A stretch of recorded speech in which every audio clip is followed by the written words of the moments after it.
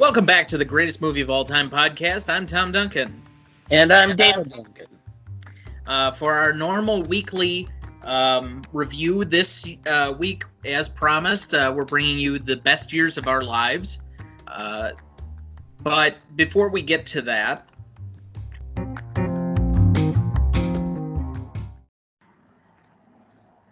I think we would probably be remiss of not at least acknowledging what's going on with 2020. I don't want to go into full depth with a lot of this stuff, but there's a lot going on in the world. There's a lot going on in the country.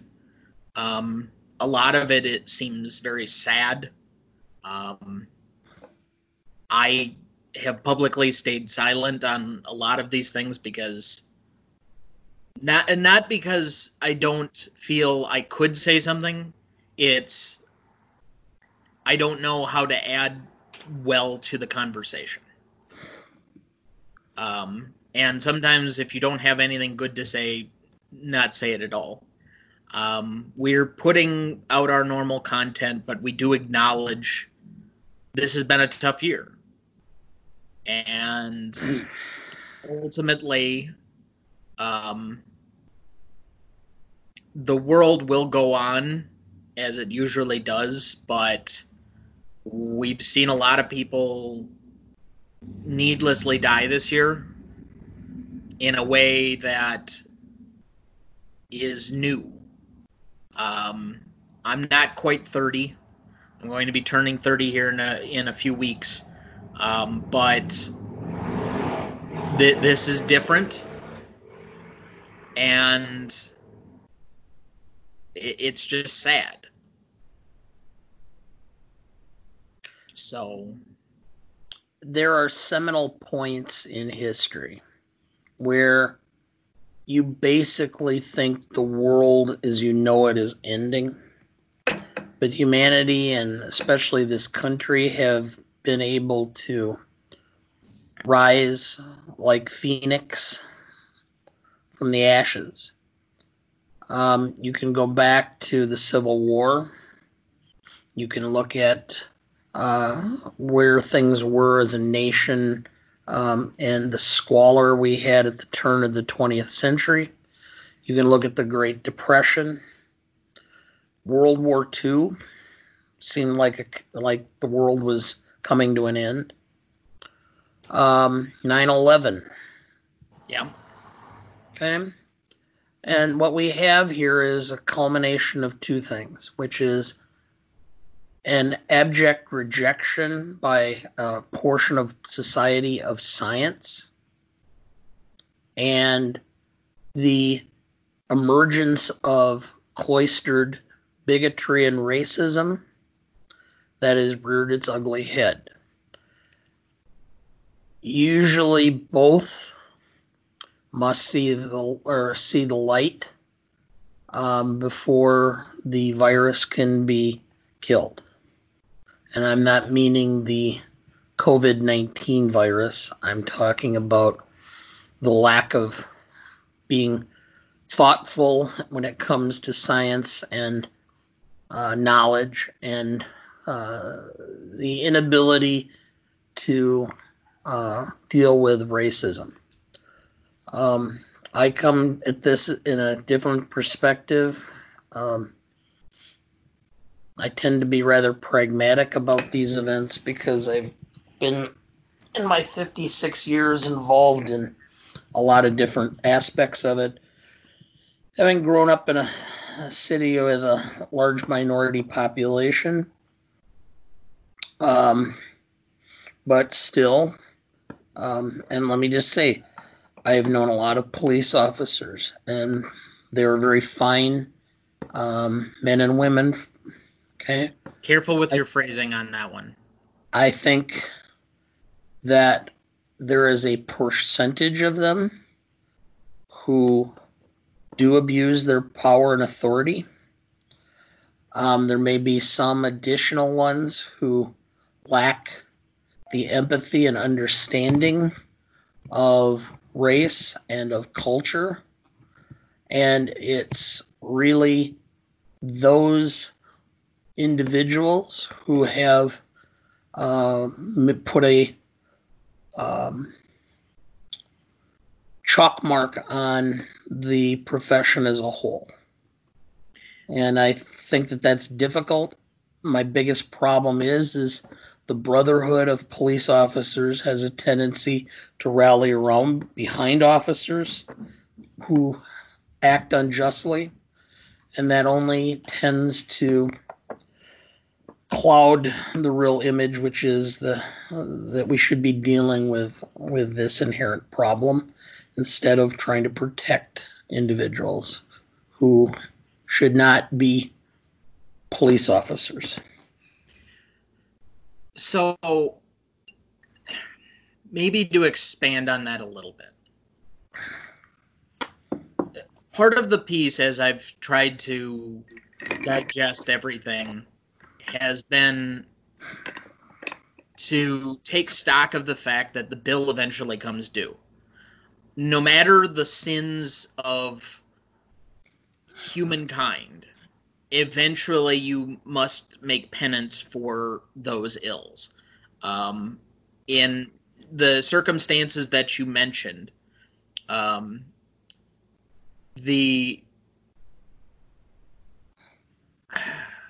Treaty of Versailles and then the eventual unwillingness to deal with Hitler before it got to a point where they couldn't deny it anymore eventually caused World War II.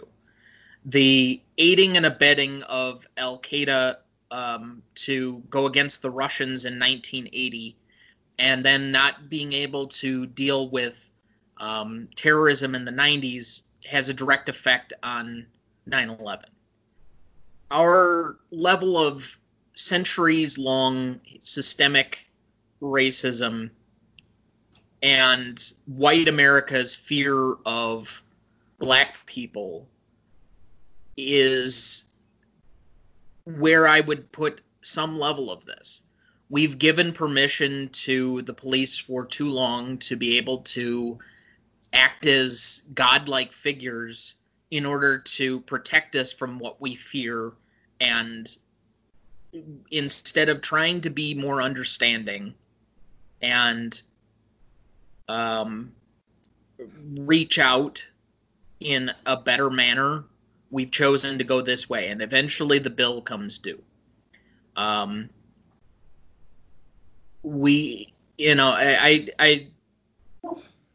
To borrow a phrase, Shakespearean, but I remember it from a movie called Good Night and Good Luck. The fault, dear Brutus, is not in our stars, but in ourselves. We still have some level of culpability beyond just the police department or, what we do, our training programs, the authorization we've given, and the rest of it. And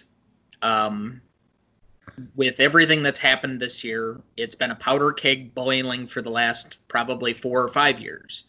But we're just getting it where we have a confluence of significant events going on between the pandemic and quarantine and now this coming to a head.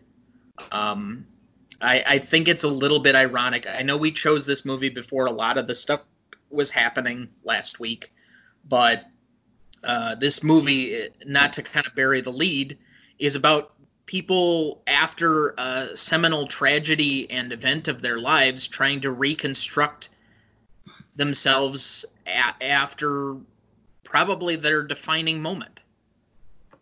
And for a lot of people in my generation, those that are, between 20 and 40, outside of 9/11, this may be one of the most significant things to happen to you, much like the Depression or World War II was for my grandfather's generation.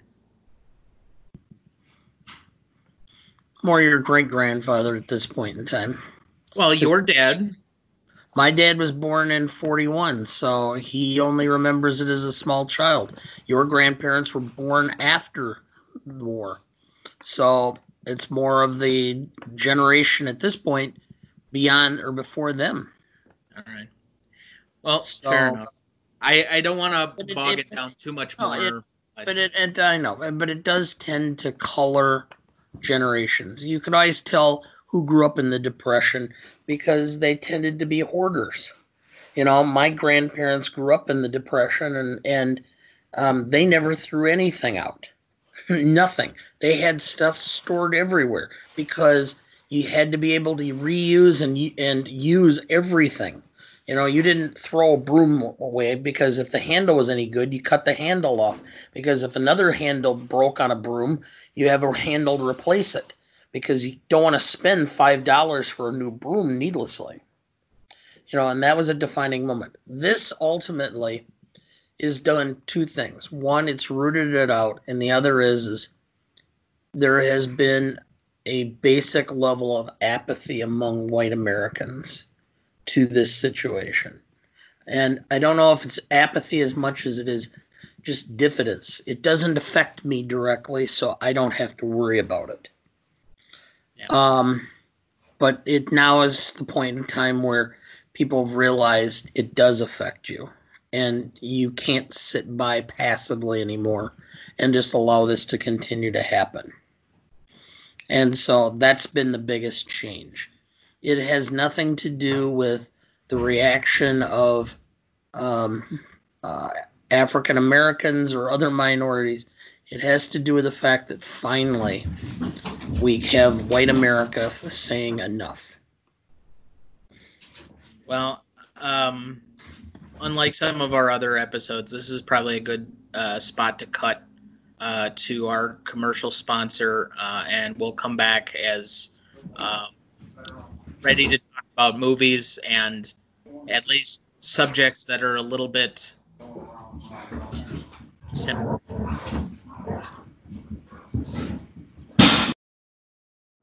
And now I want to tell you about Anchor. If you haven't heard about Anchor, it's the easiest way to make a podcast. Let me explain. It gives you smart creation tools that allow you to record and edit your podcast right from your phone, tablet, or computer and helps you distribute them to all the major platforms like Apple Podcasts, Google, Spotify, and more. Plus, they help to hook you up with sponsorships like this one, no matter the listener size, which will help you fund your podcast. And best yet, it's free to use. Look, if you've ever had an itch to talk and express yourself about a topic you like, there is no better time than 2020 to do so. I've started 2 podcasts this year alone, including this one, and we use Anchor for each and every episode. So what do you have to lose? Download the free Anchor app or go to anchor.fm to get started making your own podcast today. And welcome back yet again to the Greatest Movie of All Time podcast. So let's get into the 1946 Best Picture winner, The Best Years of Our Lives. You may not have a closer tie to a specific movie than this one. I normally ask you, what is your relationship to this movie? You have a bound intricacy toward this movie. Yes, this was one of my dad's all-time favorite movies. Growing up as a child, and I am named Dana after Dana Andrews, who was one of the stars of the film. Well, I think he's the central character. I know he didn't get the accolades that Frederick March. Well, not only Frederick March, but also Harold Russell got for this movie. But I do think he's the primary character. They're following all 3 of them, but his story and charisma kind of holds up everything else. So, yes. My relationship to this, you hadn't seen this before a couple of years ago when you and I first watched it, right? Correct, because for whatever reason, I had never seen the film. Okay. Yeah, so I enjoyed it a couple of years ago. I watched it kind of. I knew what it was going to happen in this one, but you kind of, when we've been going back and watching these, I think I watch it with a different set of eyes than I had before in almost all of these movies, and it gives you an even larger appreciation for what these movies are. We've been studying, like, we've done 2 Tarantino podcasts, 2 I'm trying to think now. Scorsese, and we've done at least 2 Billy Wilder podcasts. I think this is the first William Wyler, but he's bound to come up multiple times. I think he still holds the record for most nominations for Best Director in the course of his time. I think he has 3 total awards to John Ford's record 4. But, there are certain directors, and I think here in the near future, we're probably going to get back to Spielberg. I know there are some other major directors that we're going to be visiting, but, Wyler is kind of on that pantheon of people to visit, and this is one of the reasons why is movies like this. Notably, this has always been thought of as a deeply personal film. You and Sarah, and I kind of partially did. I never watched the full thing, but Netflix had a documentary a few years back, notably The 5 Who Came Back, about the 5 World War II directors, George Stevens, William Wyler, I'm trying to think who, John Ford. Huston. John Huston, yes. Yeah. And Frank Capra. Frank Capra, yeah. Who, came back and made some of the seminal movies of Hollywood in the 40s and 50s. I mean, Ford was making them in the 30s, and so was Capra, that got them acclaim and attention. But, these are some of the pioneers, the pillars of that 3-decade run of kind of golden age Hollywood, if you will. And this movie came up as one. I know, I do remember from the documentary, it's one that Steven Spielberg says he watches at least once a year, because it's just so deeply personal to what that situation was. And I think it'll be reflective in our scores later on, but it's one of a small handful of extremely novel films dealing with much more complicated subjects. Whereas we had a lot of John Wayne films that of World War II where he's, being all heroic and whatnot. This is much more dealing with a squishy subject matter that really wasn't explored again for, quite a few decades. Well, just think of it this way, okay? William Wyler did a documentary about bombing missions in World War II. Right. And he actually flew dozens of missions on a B-17 during the war. The rate of death in the Air Corps was, I believe, 5 times what it was in the infantry.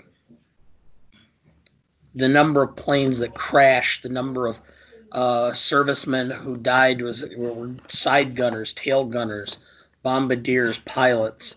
Even if the plane didn't crash, the chances of you being shot and killed in the plane were high. Wyler actually forgot to bring his earplugs with him on one flight, and ended up irreparably damaging his hearing, and ended up being hard of hearing and having to wear hearing aids and have other have assistants help him with direction because of his lack of hearing as a result of this. Now compare this to the great war movie star of all time, John Wayne, who served.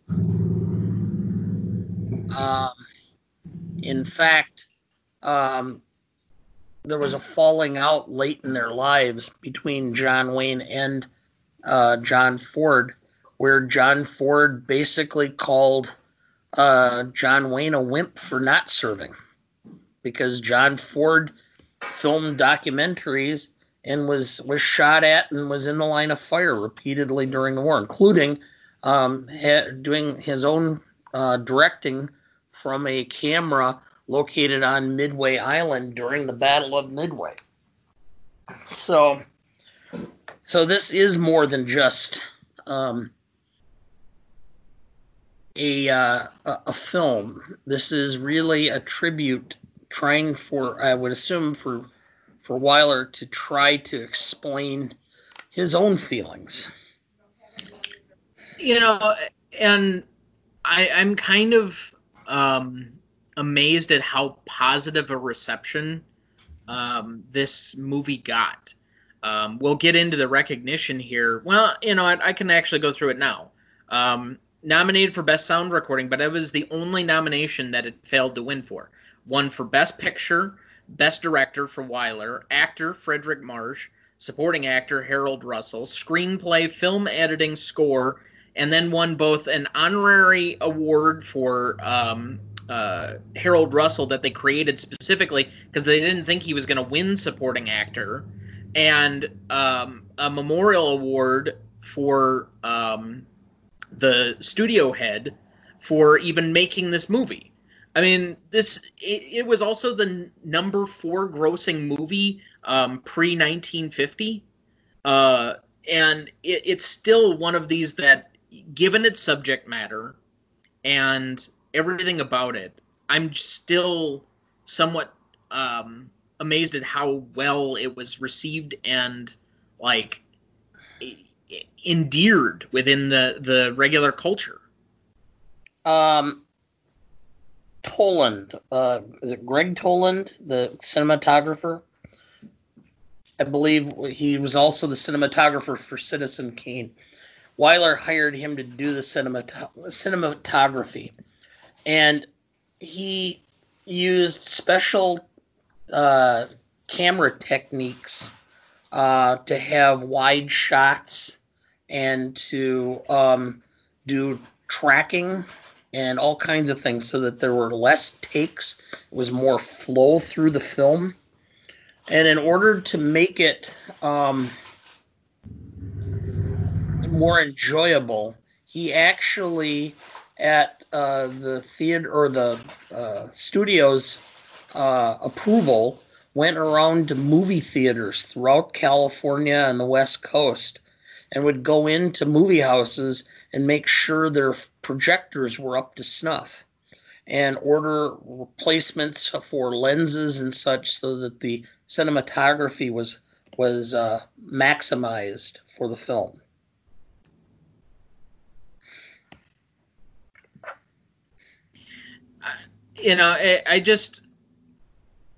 I suppose we should probably get into it, but this is just a hell of a movie.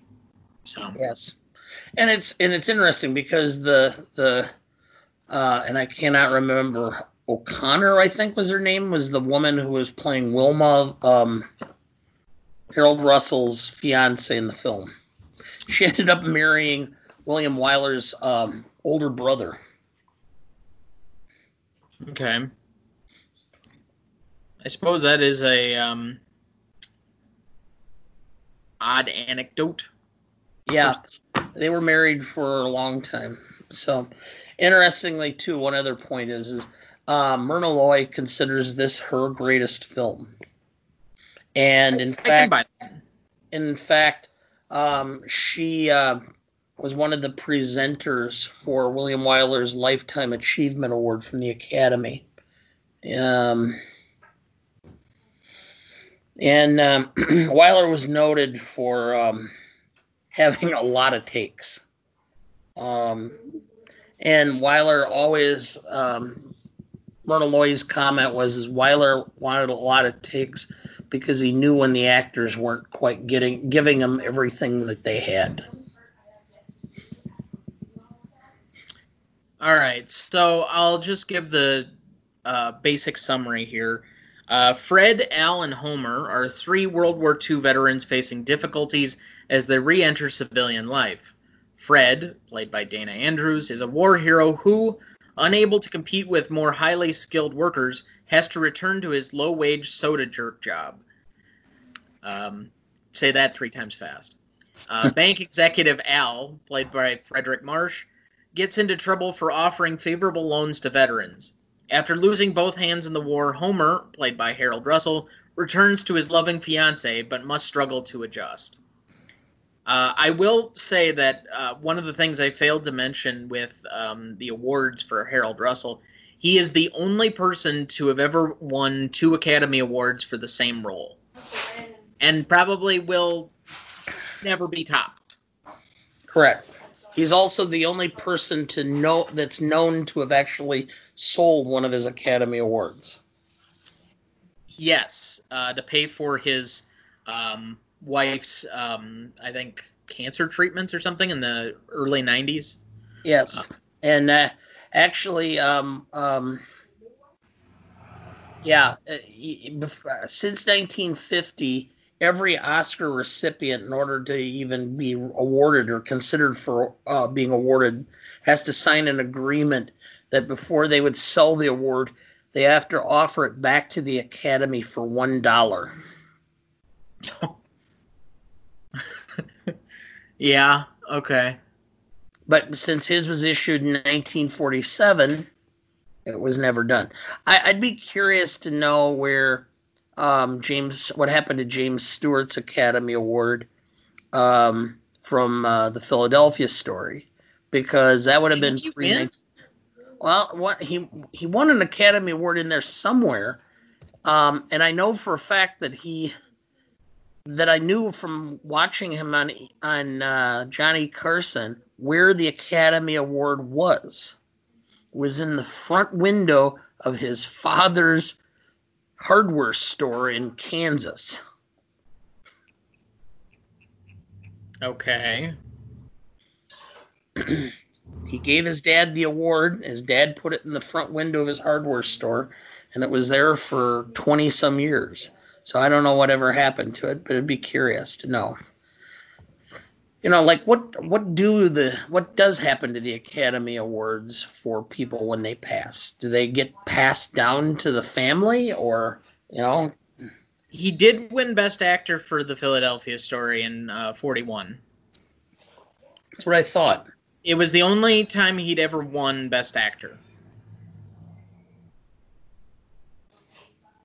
Which is kind of amazing, almost, but okay. He was nominated 5 times, but he only won once. So, yeah. I wonder with the new Academy Museum opening up if that would be something, but I don't know for certain. Like, all of Walt Disney's Oscars, I thought were housed somewhere. Because, I mean, there's like 40 of them, I think. But I know Brando's from... I'm trying to remember what Academy it was. Godfather, was it? He has 2. Well, his second one is sitting in the vault at the Academy Award headquarters yet. Well, yeah, because he never showed up to accept it. Oh, he sent somebody dressed as an Indian squaw. I think it was an actual Native American. But, there's some debate about that. Well, either way, he was an odd character. So, all right. So, I kind of already gave my, what is this movie about, but did you have a separate one that you'd like to just generally discuss, or should we just move right into the regular categories? Well, you can watch, and if you went through this generation, all right, and you've seen it, a little bit of it in the TV show Mad Men. Mm-hmm. I know that there was this is what led to the 60s. Okay. When these guys got to be mature adults and had some money, they had seen war, they had seen death, they had survived death, and they lived their lives to the fullest because they knew tomorrow might not come. And so they enjoyed themselves. And so alcohol was plentiful. Sex was something that you could enjoy, and quite frankly, you were not necessarily tied to certain standards anymore. And I think that starts to come out to some extent through this film. You start seeing whether it's Frederick March's character being quite a consumer of alcohol throughout the film, and others struggling in certain ways. I think it does come out. Well, I don't know if that's the central part of this. I think if they had focused like 3 years down the line, maybe. But I think this is kind of that initial re-entrance, and so you kind of get that piece. They never really discussed the time frame of the film, but you have to think it's over a couple of months. Oh, easily. Just because of all of the pieces that are happening during this. So minimum I would say that it's probably 2 months, if not 3. Could be as many as 6 because you go through that whole situation with Homer and Wilma to on the back end with their eventual wedding at the end. So, all right, we'll jump into the categories. Who do you have as your best performer? I really do think it was Frederick March. I really thought he had a real quiet presence throughout the film. He seemed to be the guy that was the one everybody in some degree relied upon, or whose opinion they all sought.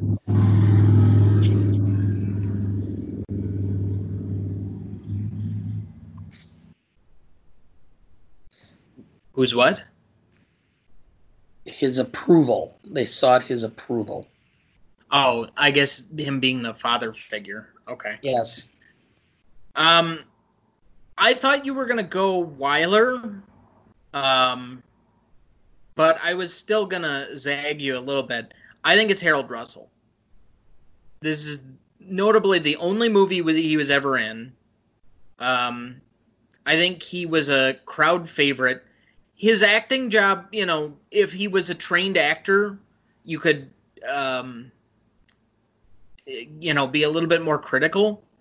But I think for what he had to do and from where he was coming from, he's just a likable character through this whole thing and understands the exact role that he's playing. I was discussing this the other day during our Back to the Future episode, but I can't remember. I was just recently listening to something where they described how acting is just you playing yourself, playing a character. And that's why most actors, seem roughly the same in their portrayal of certain things because they're playing themselves. I mean, that's been your comment on Jack Nicholson for years, is that he's always playing the same character. Well, theoretically, other than maybe, why am I drawing a blank on his name now all of a sudden? Lincoln, My Left Foot, Daniel Day-Lewis. Yeah. Other than him, who just can disappear into certain characters, I don't know if there's any other actor that you see and they're not an exact portrayal of themselves. Whether that's Bogart playing the same character in every movie, Jimmy Stewart, John Wayne, going up through Pacino's the same character in every movie. It's just one of those things, and that's why you start to go after certain characters. I mean, casting becomes, I need somebody that reminds me of this, and you just, because you're playing a certain thing. So he could disappear into this role because he was playing himself, playing a character, and doing it incredibly successfully. I think this movie has a certain emotional resonance and a depth that's not there if he's not in the film. And for the fact that Wyler, originally the character was just supposed to be going through PTSD. He specifically sought out a more physically disabled person to be able to do this role because he thought it would translate more with an audience than PTSD, where you'd have to explore that a little bit more. He did go into that a little bit, and we'll get to that, but I do applaud the choice because I don't think this movie works as well if he's not in it. I'll agree with that. Actually, yeah, he was a soldier, worked in demolitions, and a detonator was defective and ended up blowing off his hands. And there was a documentary that the military did on retraining of handicapped or disabled soldiers, and he was one of the soldiers in the film. And so that's where Wyler saw him and decided to cast him in that role. I just think, all the way from backward to forward, for that inclusion, it's not the central narrative of the movie. In fact, it's probably the third banana of what's going on in this movie, but it does provide that just extra layer of depth. So, best minor performance. I like Teresa Wright. Okay. I thought for sure you were going to go somewhere else, and I nominated her thinking specifically that we'd have at least two diverse opinions. So I'm shocked that we ended up with the same person. Who did you think I'd pick? I thought you might pick like Dana Andrews, or that you'd go with the natural one because he won Best Supporting Actor, that you'd go with Harold Russell. But I definitely didn't think you'd pick Teresa Wright. All right, go ahead and give your reasoning for why you picked her, and I'll give mine after that. Well, the part that she's playing, I mean, there was a certain element of strength about her, even though she's playing the part of a younger woman in the film. Everything I've seen her in, up through her very acrimonious departure from working for Sam Goldwyn in 1950, she did a really good job. She was a really good actress, and always had a presence in the film and never really overplayed her part. And in this one, it would have been real easy to be, to be the love sap, teeny girl, whatever. No, but there was a certain element of quiet determination, of strength, that you could see that ultimately Dana Andrews would fall for, because it's somebody that he could rely or lean on. He's trying to adjust. So the first time I saw this, I remember her being in it and I remember what happened, but her character didn't resonate with me as much as it did this time. And it's simply because there have been some personal things in my own life, which I'm definitely not getting into anytime soon, but that allow me to understand exactly where she's coming from in a lot of this film. That, she's the person that is on the outside, and she ends up falling in love with somebody that she's not supposed to, that's deeply flawed, but you're stuck in this almost unwinnable position, and instead of again, I agree with you that there could have been like this. I hate to be cliche, but like Valley Girl portrayal of it, where she's so young that it could have been overdone, where she's just like highly emotional.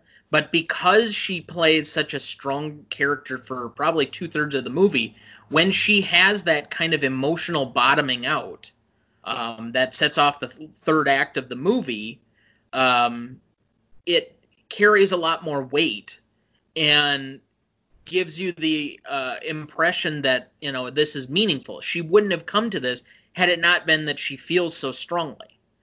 And, you know, it gives, again, that certain element of weight or, you know, consequence that you wouldn't otherwise have.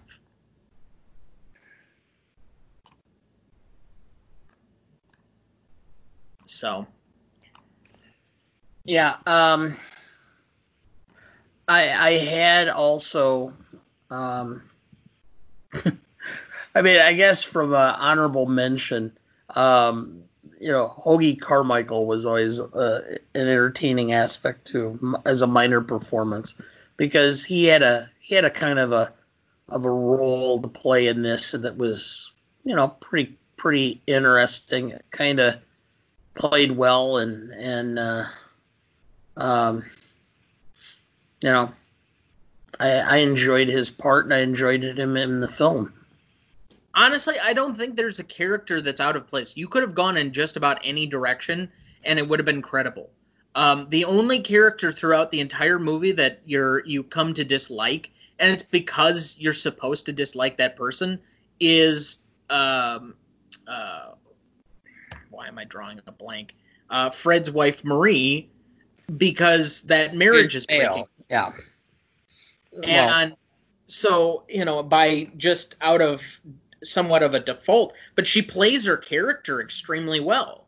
I really just, you know, from Wilma to Homer to Fred to Al to, you know, Millie to Peggy, you know, everybody in this seems to fit and know exactly what they're doing as they're continuing on. So even Fred Dean's father, you know, because, you know, you've spent the entire film watching Fred Dean try to struggle to get back. You know, he didn't lead anybody, Derry, excuse me. He was a bombardier. He didn't lead anybody. He wasn't control anybody. He didn't order anybody. He was not in procurement. He goes through the whole list as he's trying to find a job. You know, and he's down and out in his luck.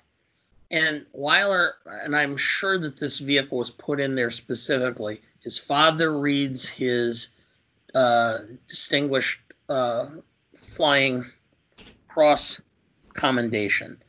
And then you realize that this guy wasn't, you know, that this guy really was something.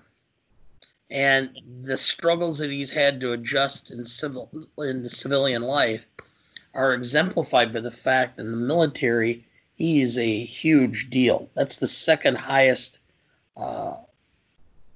award you can receive within the Air Force or the Army Air Corps. It's like right below the Medal of Honor, Congressional Medal of Honor. It's a big deal to have that. And well, especially I had to remind you of that. With the amount of stories that we now have more in hindsight than we did at the time, of families finding like war medals or commendations or other things that their, you know, father, grandfather, or otherwise never talked about. It carries a little bit more in hindsight than it probably even did at the time, because we know all too well the amount of people who would just never discuss that. And it is a fitting thing. I know it's in the first part of the summary, but, you know, he tries to downplay, to a certain extent, all three of them try to downplay their service, that they didn't do something that what they felt was heroic. They just felt like it was the thing they needed to do. I do think that's part of why, you know, most believe it to be the Greatest Generation, but there is a quiet strength in that, even if it might have been somewhat unhealthy to try and keep that all repressed. So, all right, most charismatic award. I will go with Dana Andrews on that. He did. It was obvious. You understand why he was being cast in films at that time, because he did have a presence on screen.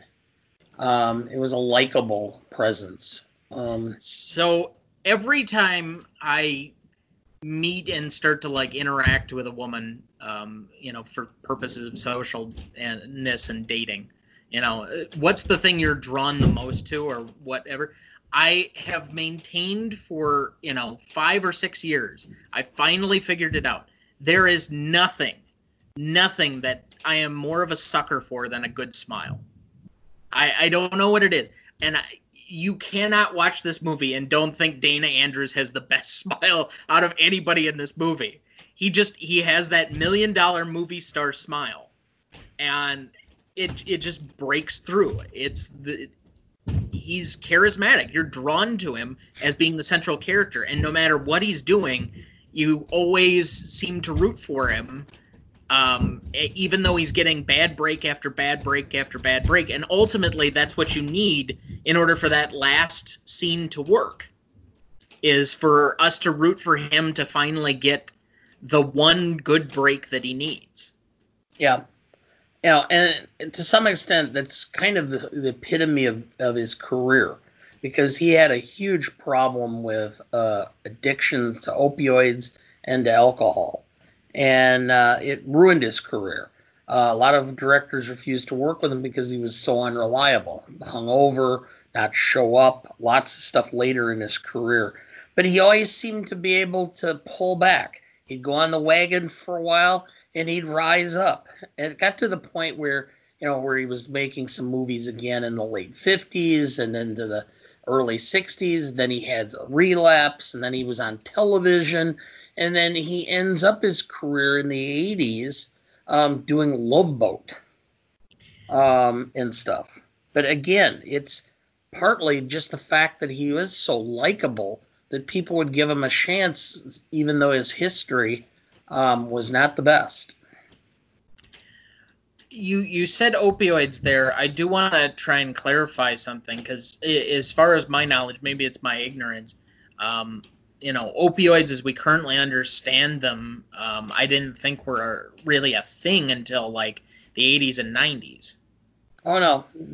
Opioids would include heroin, would include any kind of, morphine is an opioid. Oh, I suppose. Morphine addiction was very common. And I think that's where it came about. He was injured in a film. And so he was, of course, prescribed opioids in order to get through filming. And then he ended up addicted. Yeah. I mean, that's kind of the same principle. And I'm drawing, I can picture him. Peter Lorre was a heroin. Peter Lorre was addicted to heroin. And it got to the point where a lot of directors refused to work with him. He really got his break in Hollywood from, because he had worked with, he was a Hungarian Jew who escaped Nazi Germany in the early 30s. He ran to London and worked with Hitchcock. When Hitchcock moved to Hollywood in 1940, and then directed Rebecca, he brought Peter Lorre from London with him. But then after a couple of films, he just couldn't work with Peter Lorre anymore for that reason. And but he went on to still star in several films and have a long career. But it was fairly common at the time. Even so, I mean, he's in probably 2 of the movies that will likely be in our top 100, and that's not a bad career. So, all right, that takes us to best scene. I have a few nominees. You can add any you'd like after I kind of go through these. Al giving a loan to a veteran farmer with no collateral. Okay. Fred protecting Homer by knocking out the customer. Yep. Homer showing Wilma his, weakest moments. Yes. Peggy waking Fred from his PTSD nightmare. Bless you. Yep. Sorry. Tried to hit the sneeze button, so sorry. It's all right. And Fred visits the fighter plane graveyard. The initial scene where Alfred and Homer fly home. Okay. Peggy deciding to break up Fred's marriage. And finally, their first night home. I like that story, or that scene, but you don't have one scene that I really like and thought was one of the pivotal moments of the film, is him at the banquet, Frederick March at the banquet telling basically his boss to go stick it. See, it's maybe why I have trouble with that scene, because he's drunk in order to do it, and I don't understand that side of him to a certain extent. I don't buy it as much, which is why I kind of discount Frederick Marsh in this movie by comparison to most other people. But I would agree that it is at least a big scene plot-wise, if it doesn't necessarily work for me. It shows the internal turmoil. I mean, earlier in the film, and I apologize but this is the film, this is the line, last year killed Japs, this year make money. It's the whole internal conflict that he has about doing what's right versus doing what's necessary. And this was his ability. I think in part he got drunk because he thought this whole thing was a charade, and the only way he was going to get through it was to drink. And then the drink actually gave him the strength to stand up and go, I am going to do what's right, and I'm going to basically throw it in your face. And if you don't like it, well, I'll find a different job, basically. Well, in the same regard, I will give it some credit, because it's kind of going to the point we made before. They're really only having this banquet or that dinner to celebrate him, when he doesn't make much of his own accomplishment for having just served in the war. And that he should be given this platform because he thought he was doing something that just needed to be done. And, as a result, then you get that scene. So maybe I am discounting it a little bit more than I should, and I'll grant it that. I've just never... I think he works better as the father figure in the movie than that offshoot of the stuff he has going on at the bank. His character is supposed to be adjusting to his family and his family life, and being kind of a surrogate dad for Homer and Fred, and it kind of takes on that resonance, and I think that's where he works the best. But I can credit that scene for being pivotal to the plot point. So, is that what you're choosing for best scene, or were you picking one of the other ones I had nominated? No, I think the first night home really exemplifies the excitement and the what was taking place. They want to celebrate being home. And that was a key moment. And I do think that that's really where you develop your relationship with the characters throughout the film.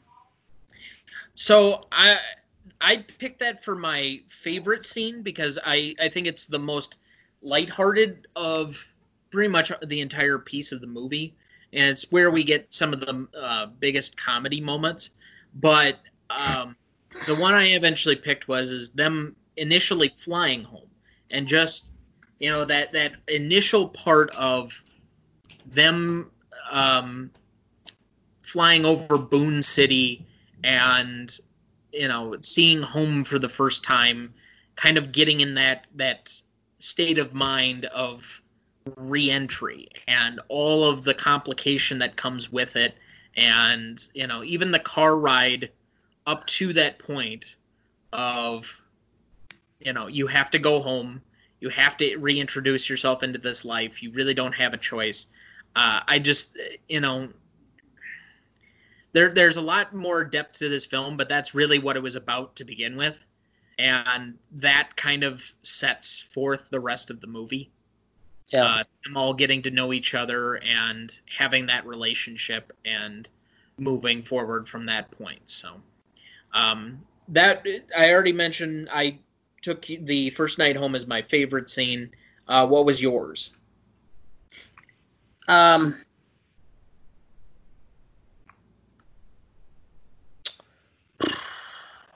guess I would say that my favorite scene was the scene with him dealing with the farmer and the loan. Okay. Why so? Because I think it really showed, it was a moment where he went from being what he was before to realizing what the war had done to him and to others, and changed his outlook and his perception of where things would be from that moment on.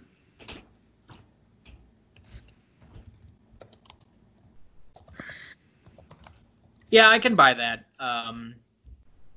It does fit well with the other nominee that you made, because I don't think they work well without each other.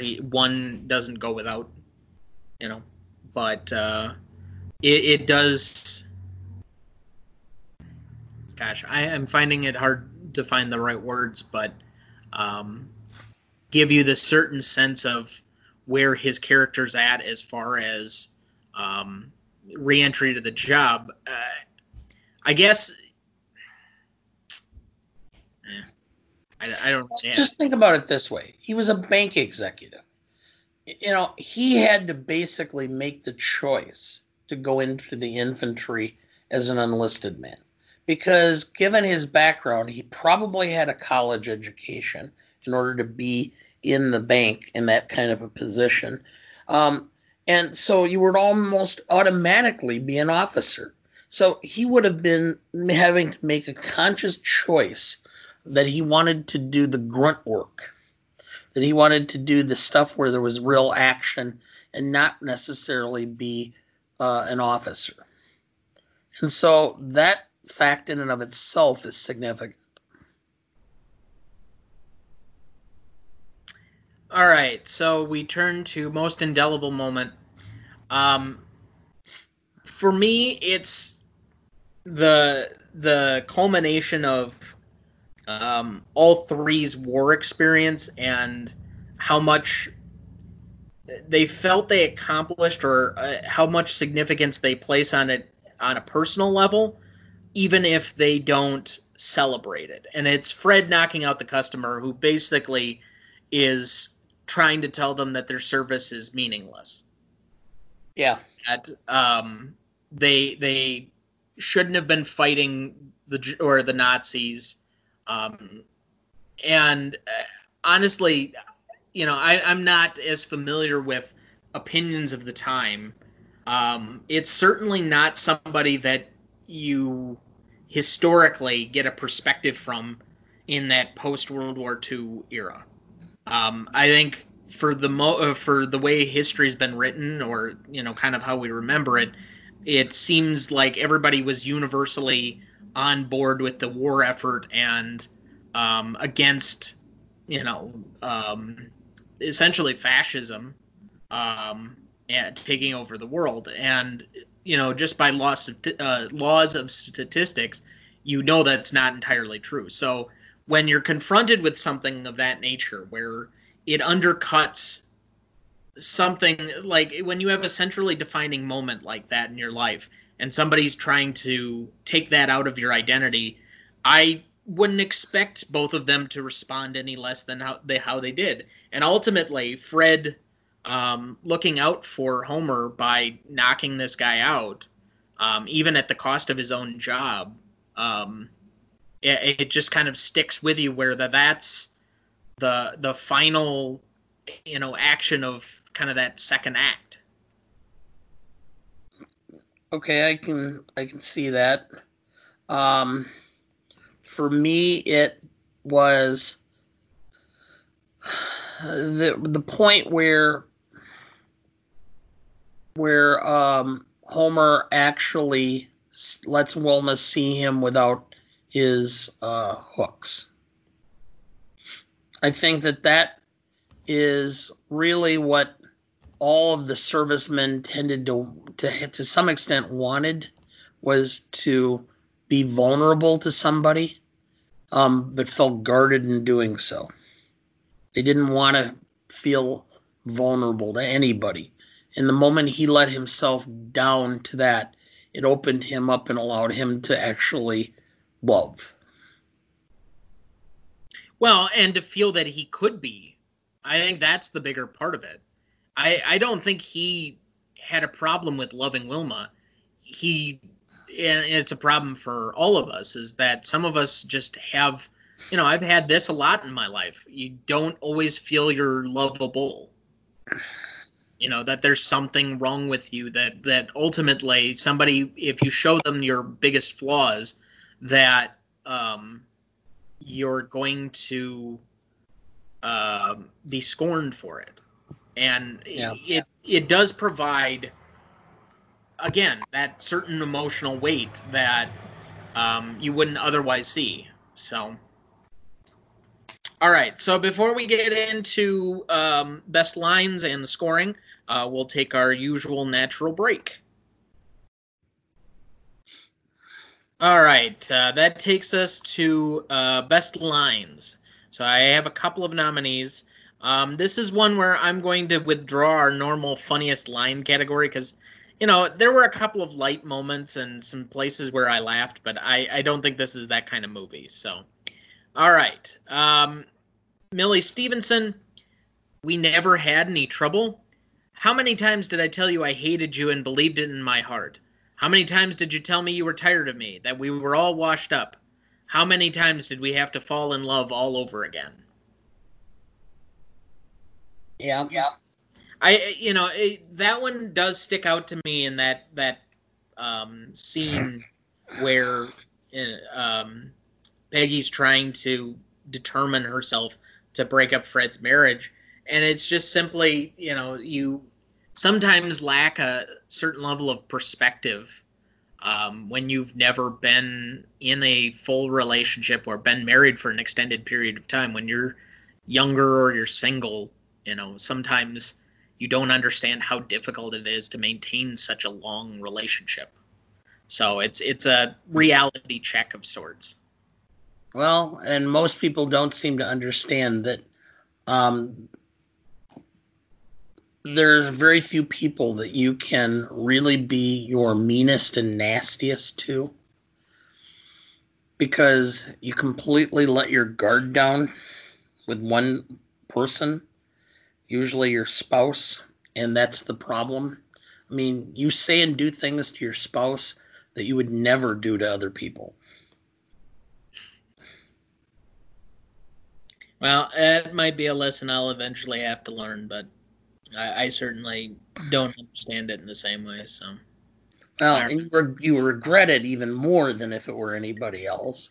But it just, when it becomes, it just happens. It's because you don't feel like you have to put on a persona with your spouse that you do with other people.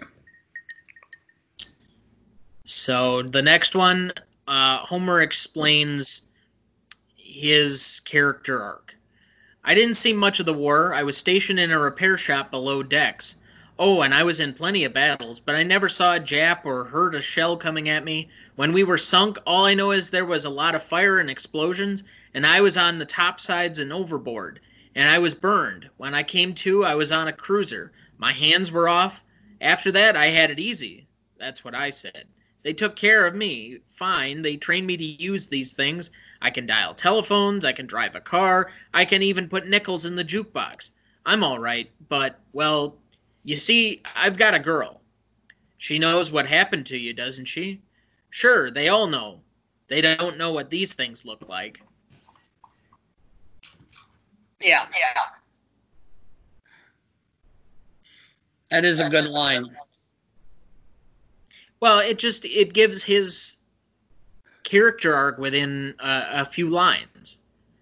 All you'll need to know about where he's going to be for the rest of the movie is in that introduction, and I think it's no coincidence it's in the early stages of this movie. So, next one, Al reacting to Homer's homecoming. They couldn't train him to put his arms around his girl or to stroke her hair. Yeah. Another just, emotional resonance line. So, and the final one I had, the final conversation between Marie and Fred. What do you think I was doing all those years? I don't know, babe, but I can guess. Go ahead, guess your head off. I could do some guessing myself. What were you up to in London and Paris and all those places? I've given you every chance to make something of yourself. I gave up my own job when you asked me. I gave up the best years of my life. And what have you done? You flopped. Couldn't even hold that job at the drugstore. So I'm going back to work for myself, and that means I'm going to live for myself too. And in case you don't understand English, I'm going to get a divorce. What have you got to say to that? Don't keep Cliff waiting. Yeah. So, did you have any other nominees?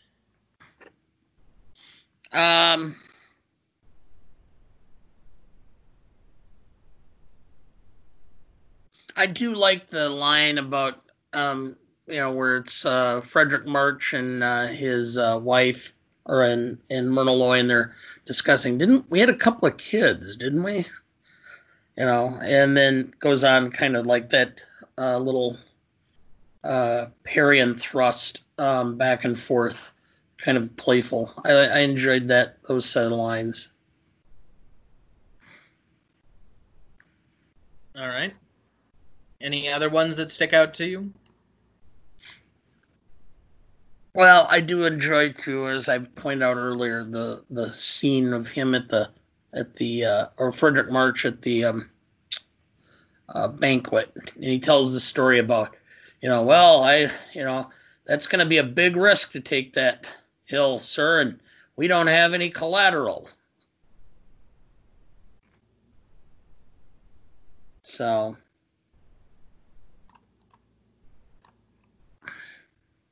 yeah, I know that fits in with what you've already been talking about quite a bit.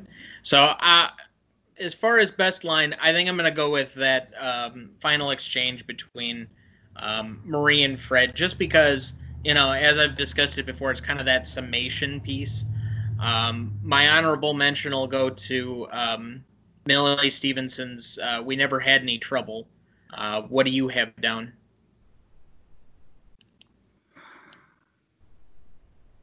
I'm sorry, I was just thinking of a particular thing, and I missed the question, actually. I'm sorry. I don't do that very often when we're recording these, but I was thinking about some other aspect of the film that just popped into my head. Well, go ahead. Well, no, I one of the unsung heroes of the entire film is Butch's place. The bar. Yeah. And I just stopped into my head. The number of times that men, especially of my age, just to have a place to go And to have friends, close friends that you share an experience with and share a level of camaraderie is amazing. And that's something that those three had. And it's in that location that I think that there's a longing for a lot of men in their lives. So I'll make two comments off of that. That I think part of the reason that's resonating with you as much as it is. Number one, we've been incredibly antisocial now for 3 months with a full-out quarantine. And it's quite possible we're not socializing in the same way that we had been for another 3 months minimum, if not longer. So, you know, we're rediscovering how much we need to be social creatures in an era where, yes, we were able to, and you and I have been doing all of these podcasts via Skype. You know, a ton of the other ones are doing it via Zoom or whatever, and you're able to connect, but it's only so much, and that there is something to be said for being social. But the other aspect of this, and I don't discount it, and why it resonates with you, is you just binge watched all 11 seasons of Cheers. The entire thing of Cheers is going to some place where everybody knows your name. I mean, that's the whole show. But, you know, I don't care. You talk about any group of people or any sitcom, and you have a central binding force in that sitcom. Mary Tyler Moore, The Office, and Parks and Recreation are bound by workplace comedies, even MASH to a certain extent. Cheers and Friends and How I Met Your Mother are social hangout groups as camaraderie. And then you have, you know, a couple of other but there's always some type of backbone.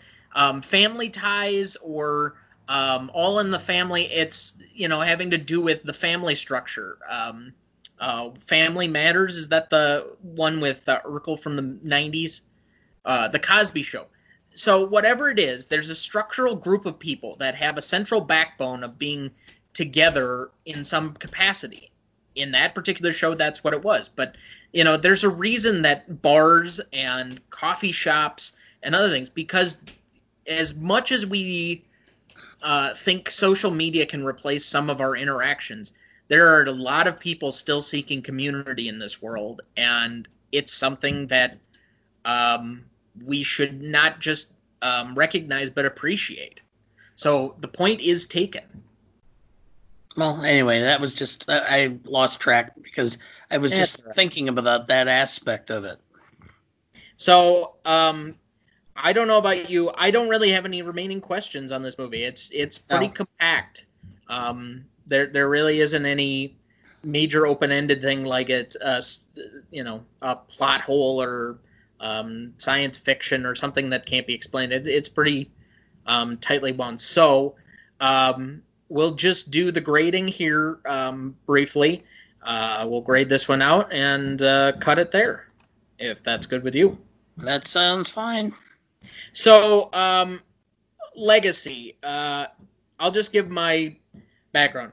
This is one that I think is a player in Golden Age Hollywood, but it's not on the same level or as appreciated as some of the movies around it.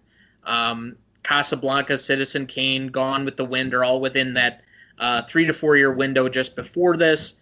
It's not as celebrated as some of the films of the 50s just after it, or even the early 60s. So as much as this one has a legacy, I think it's, to the general public, kind of lost. And that's kind of sad. But I do think, and I take it back to that, or where I started and made that point before, that, you know, Spielberg in that documentary we saw highlights this as a film he's going back to every year. I think it has an appreciation among those in film circles that it doesn't to the general at large. So for that reason, I will give it. I have to knock it down a few points, but I'm going to give it 8.5. I'll actually agree with that. I was going to go 8, but I'll go with 8.5 because I think mine may have been a little low. I still think there's something there. It just doesn't have the history tale that, maybe I believe it should have. And so, as a result, it's kind of unfortunate, but oh well. So, impact, significance. Again, this movie won, I think, 8 Academy Awards. Let's see here. Let me just count them once. 1, 2, 3, 4, 5, 6, 7, 8, 9. So with both the honorary and memorial awards for Goldwyn and Harold Russell, 9 awards in 1947 for this movie. That's a huge total. It was probably the movie of post-war readjustment. And I still do think it has resonance among a film student or like certain circles of film critics and appreciation. So I actually put it as a 9.5. I had it 9, but I'll go 9.5. And I'll tell you, if you talk to a veteran who's not familiar with the film and you tell them what the film is about, almost all of them are like, well, you really should see that film. This is one of these films, for whatever reason, is not highly publicized. But when you watch it, you go, wow, why is this film not more popular? Yeah, it's one of those, it's sometimes unusual which ones gain traction and which ones don't. So, but I do think this should be higher. And, it was the number 4 grossing film of all time before 1950. This thing got played again and again and again. It got re-released multiple times. I just think with the public at large, but it's lost some luster over the years, which is why, the legacy is lower than that. For the same reason, I had 9.5 for novelty. Some of the things they're talking about, Fred's PTSD dream that he keeps having over and over, just the fact that they're even talking about it. Yeah.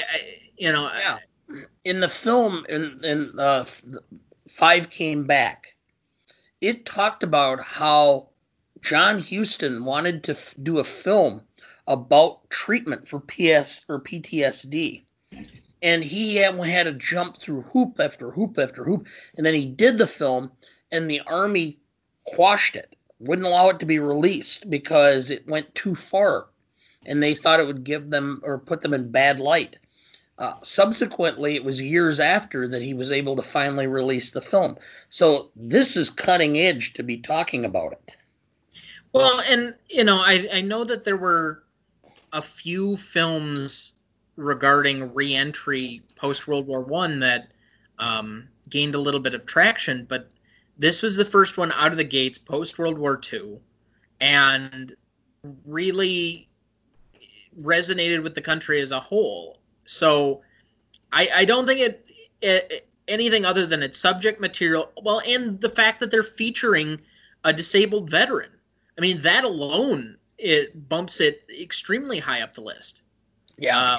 It's not something that you were going to do, put a non-actor for what they're capable of doing into the role and have it be so incredibly successful. So I went with a 9.5.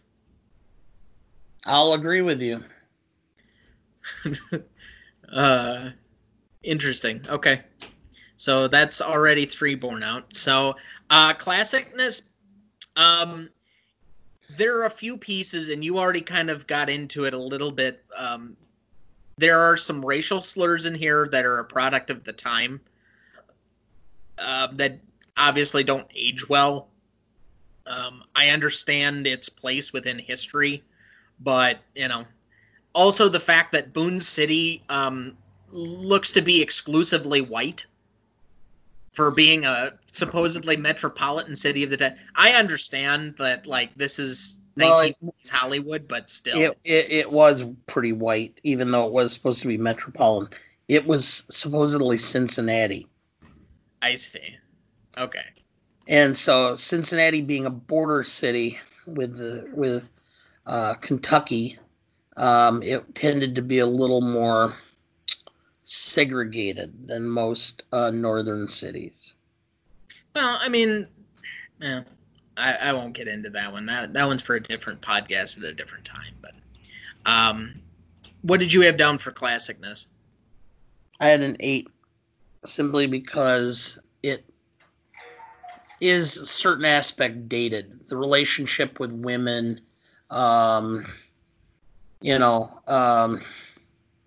Yeah, the alcoholism. I had a tough one with this one. I don't think it's terrible comparative to some other movies where there are some like cringe. I didn't have any real cringy moments, but there are some things that aren't great about this. You can say that. Yeah. I had it down as a 9, but I think, the average adjustment between ours at an 8.5 is probably about right. Okay. So, finally, rewatchability. This is the second time I've watched the film, and I regret not having watched it before. This is a film that I could easily watch once a year and enjoy. So I would have to give it about an 8.5 or a 9.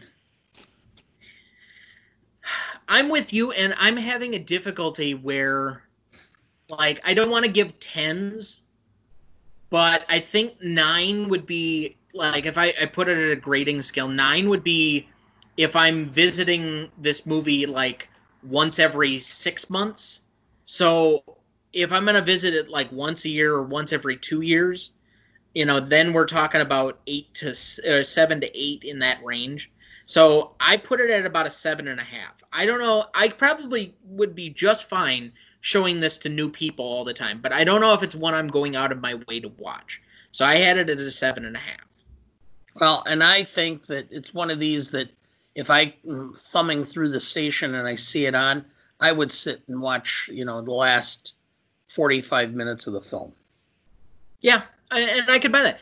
Honestly, I think it's a lot more rewatchable than other films on some of the same subject material, because all of the characters, ultimately, you find them to be redeemable or people that are deserving, and you root for all of them. And, sometimes it's just good to have, people that you want to root for. So you had an 8.5 or a 9 then, just so I can average this out. 8.5. All right, so then we'll average it out to an 8, which I think that's probably about fitting.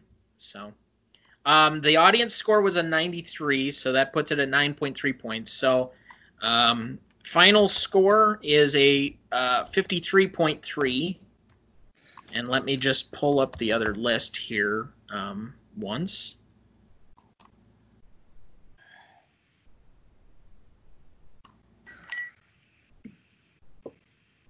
Normally I have this pulled up well in advance, but...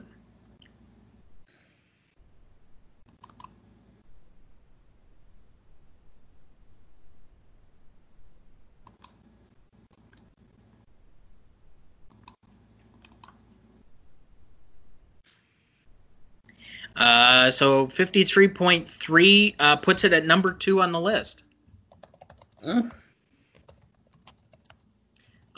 We've actually had the 2 top movies on the list are the last 2 that we've had episodes on. So it just comes below Back to the Future from our earlier in the week. Oh. Okay. I think that's going to be one we may have to revisit because it's heavily weighted by a couple of super fans of that particular movie. So. Okay.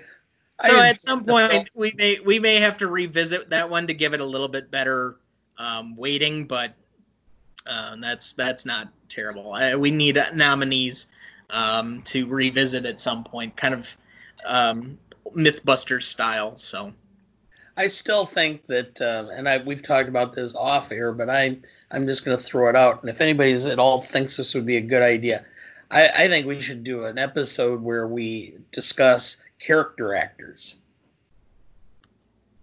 We could probably create an easy bonus episode on that at some point here in the near future, and kind of just give our ranking of that. But I maybe save that for season 2. Yeah, because I think we need to have a third person. Yeah, if it was everybody from Gabby Hayes to Walter Brennan to I already know who I think is probably one of the top 5. Who? John Cazale. Okay. I mean, you think about John Cazale's 4-movie run that he has. He is in both of the first 2 Godfather movies, most notably in Godfather Part 2. He's the other bank robber in Dog Day Afternoon and in The Deer Hunter.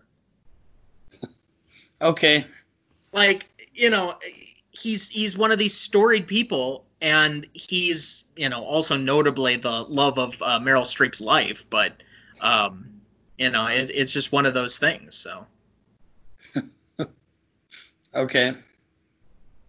So, but, I think there are a couple of others that you could really nominate as, great supporting actors. Ward Bond. I know he hasn't been in a ton of them, but every time he is, because he's never the lead. But J.K. Simmons is just fantastic. Yeah, so. I always enjoy some of the other ones.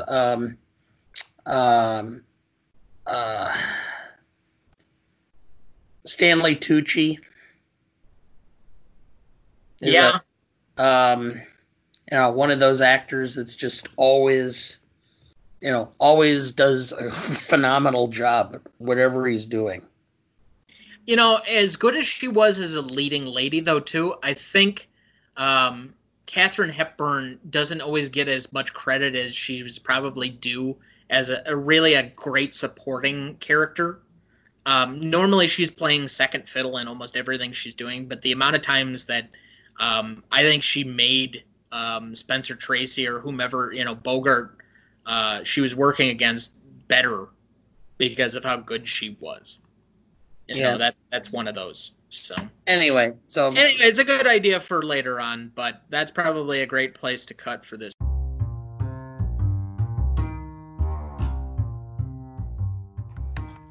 I wish we could talk longer, but I'm expecting a friend for dinner. As usual, please rate, subscribe, and review our podcasts. 4 and 5 stars would be greatly appreciated. If we continue to increase our international audience, I think we're now in 15 different countries. We may have to start creating some swag or merch. So I don't know if we have any key phrasing on the podcast episode, but to all of our loyal fans out there right now, we did have our first international podcast this week. So we'll see how that one goes. It took me a while to edit that episode, but thank you everybody that's been listening and supporting the show. And next week I'm planning to be back with you for Roman Holiday.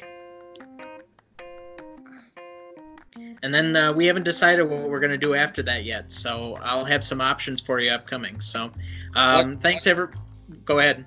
No, what episode number will that be? Roman Holiday? Yeah. 18. So we got a couple more to get to 20. Okay.